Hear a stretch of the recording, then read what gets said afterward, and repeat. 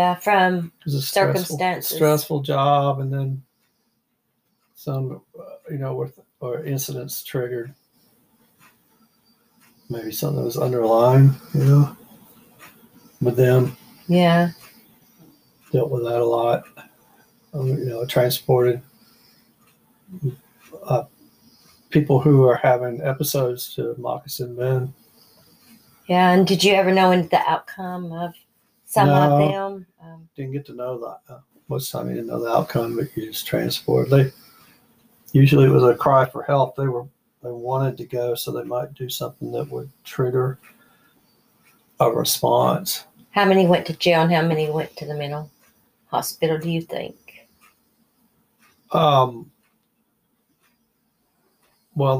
it's hard to say all the time whether mental health issues were involved in some incidences, because you didn't know.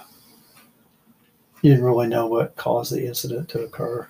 So, were you trained in looking for mental illness? Not as much as I think we should have been, and then later on, there was more sensitivity to that issue. But when I was a police officer, there wasn't a lot. I don't think they're still. I work in the. They're starting to do stuff like that, where the crisis team, their crisis response centers, emergency rooms are designated as crisis response areas. So it takes it out of the police's hands to determine if they go to jail. To a certain extent, but there are areas that specialize more in people with mental health issues. So if they have a choice of ERs to go to, if it looks like a mental health issue, then they go to the one that has that specialty. They're starting to kind of recognize some of that. And of course, you've got the mental health court that's going on in Chattanooga now also. But there's still a long ways to go. And I mean, it's really gotten bad during the pandemic. And it's not, because mental health is it's usually not just mental health issues. There's usually overlying issues as well. And it's hard to sort it out, especially if you're a first responder. And I know that now they're putting together mental health teams, but it's hard to sort, to understand or remove the addiction from the mental health issue, which is under the addiction. It's hard to determine initially what's going on. And as far as police officers go, they're not really trained to do that. They're trying to immediately address the situation, whatever the practical outcome of the situation. If someone's about to be hurt, or someone's about to hurt themselves, or somebody's, whatever. But that's an obvious cry for help, that you're mental. What about the subtle? Just like my friend Mary, Mary. Yeah. She was sitting on her porch and she told me I could speak her truth. Yeah. And she had called 911. And this wasn't the first incident, but I'm going to let Mary discuss her incident, because I told her, I said, I can't tell it as good as you, but I can touch on it. Yeah. And she was called for help because she's got a little bit of schizophrenia. Right. PTSD. So much stuff going. Yeah. Yes, from her past.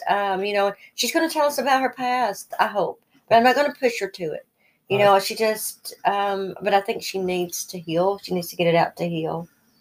But they come in, and one cop showed up, and she said she had turned her back and she put her hands behind her back because she wasn't going to face the cop talking to him, like it's like a child. And so the second cop, and she said he was a big guy, and she said that he took her immediately to the ground. Yeah. And she's 90, maybe 100 pounds, 67 years old. This young cop. And Yeah, that's a problem, and I think part of that is definitely training, and her being in a rural area. That was actually in the police world, those sheriff's deputies and police officers, and those were probably sheriff's deputies unless she's in the city limits. But the rural police departments and sheriff's departments, they usually don't have as extensive training as a municipal police department might have. And even then, you're going to have guys that are gung ho like that, but they don't. A sheriff might go out of office every 4 years.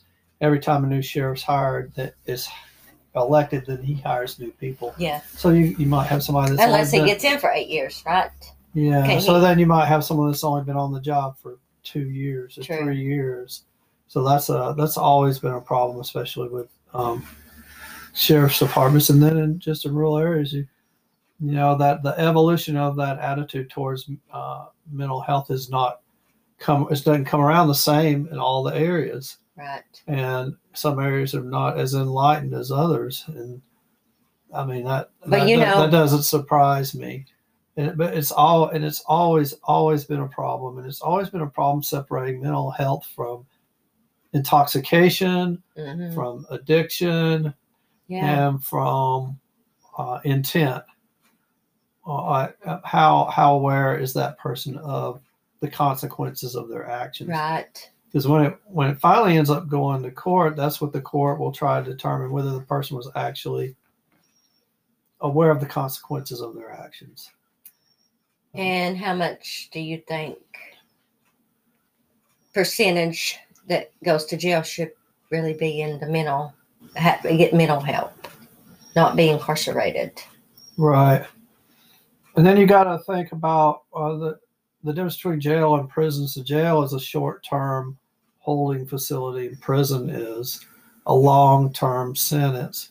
So, for instance, a lot of mentally ill people are also alcoholics. And so a lot of mentally ill people, especially the homeless, end up going to jail for public intoxication. And public intoxication, will typically put them behind bars for 24 hours. And that's actually one of the longer times behind bars prior to court. And the logic behind that is that they're going to harm themselves because they're so intoxicated. So that's why they're keeping them in the jail for their own safety. That's the idea behind it. But it also is a catch-all charge. And when I say that, I mean that when you, as a police officer, when you arrive on the scene, and you can't really point your finger at what the person is doing wrong other than being extremely intoxicated and yelling and disturbing the peace or whatever, the easiest charge to use is public intoxication. Because that's the clear-cut, obvious infraction that's going on. That's the easiest thing to remove. So because a lot of police officers, especially in municipal areas and not necessarily rural areas, they're going to incident after incident after incident. And in some cases, at least not too long ago, their productivity was based on how many incidences they took care of, within a shift. So they would go ahead and either diffuse the situation immediately by having two parties removed, or the intoxicated party goes to bed, or if it reoccurs, and they put that person in jail. And it doesn't address the underlying mental illness at all. It's just like we should say fighting fires. So you're just putting out the fire. It might start up again, but it's out for the night. It's out for the next 2 hours, and then it might reignite the next day.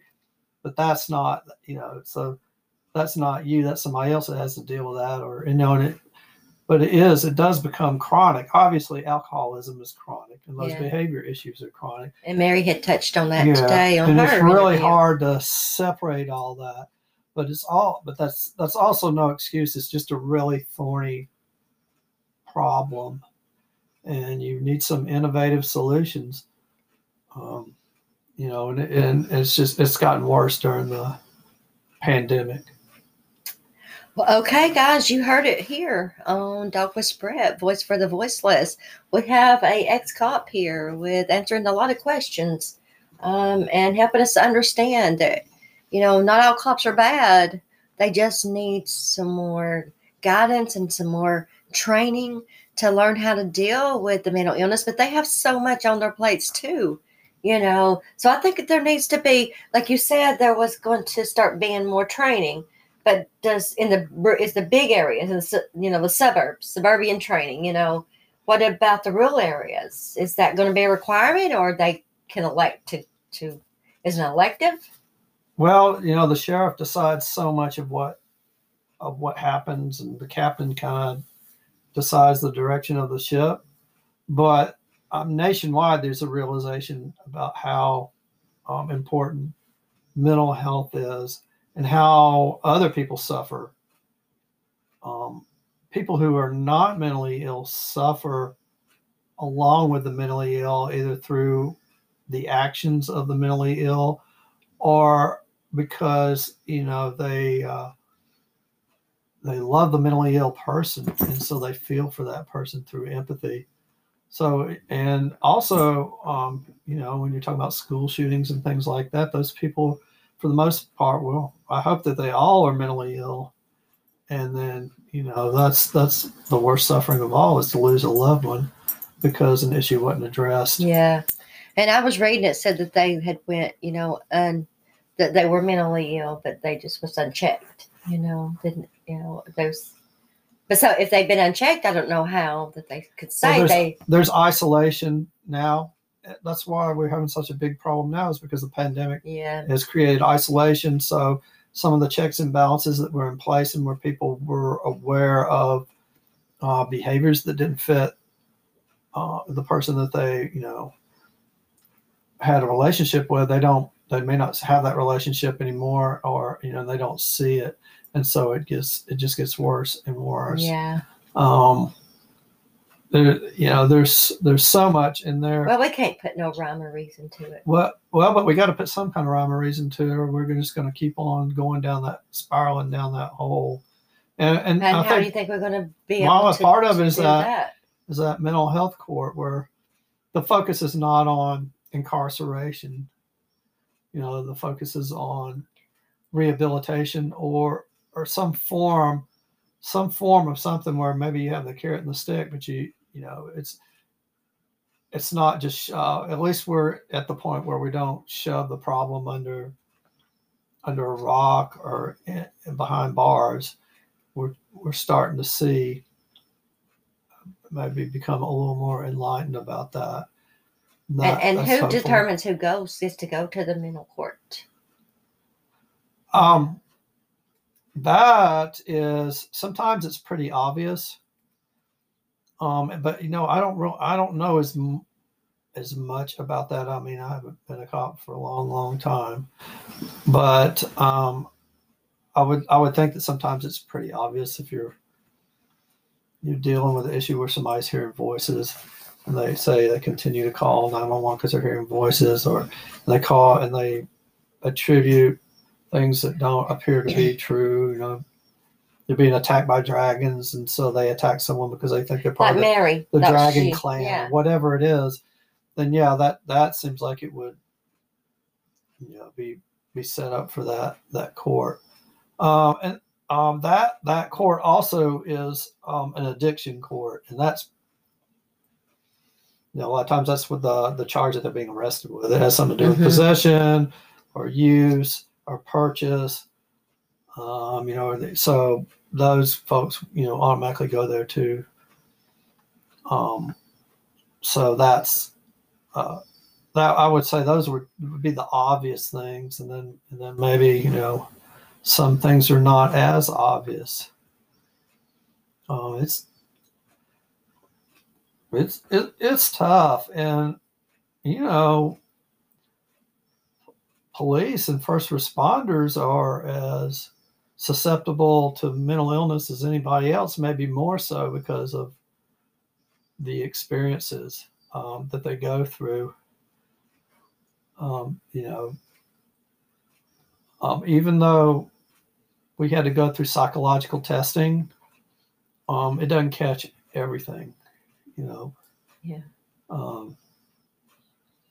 And then there's it's a unique thing. So just like portions of the population have some mental illness. Well, sure. It's a sickness. I think that's the first thing is to realize that it's a sickness. Some of it's environmental and some of it's genetic. Yeah. And I know a lot of times when I was a police officer, I just as a first responder, someone who's trying to take care of a situation immediately and prevent things from getting worse, you don't always have the time to understand the motivation or the mental illness that led the person to commit whatever act they committed. Yeah. So that's also in there. It's tough.